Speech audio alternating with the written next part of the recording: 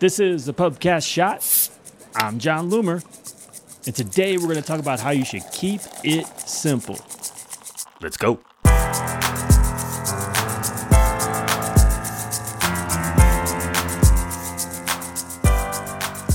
When it comes to meta advertising, less is more. Stop overthinking optimization. What is the action you want? Optimize for that. Stop wasting time with targeting. Because of the various audience expansion products, Meta wants you to go broad. In most cases, you should. Stop messing with placements. You think some placements won't work. So what? The algorithm will adjust. Especially if you optimize for a conversion, just use advantage placements. You usually don't need to create a bunch of ad variations. Use multiple text options and standard enhancements instead. Otherwise, you're just watering down the results. You rarely need all of those ad sets. You are probably creating them to test a bunch of different audiences. This might result in audience fragmentation. Just stick with the one ad set. Create multiple campaigns to satisfy your different business goals. Top of the funnel, lead building, and purchases. You really shouldn't need much more than that. There are always going to be exceptions, especially with bigger budgets. But stop overthinking this stuff.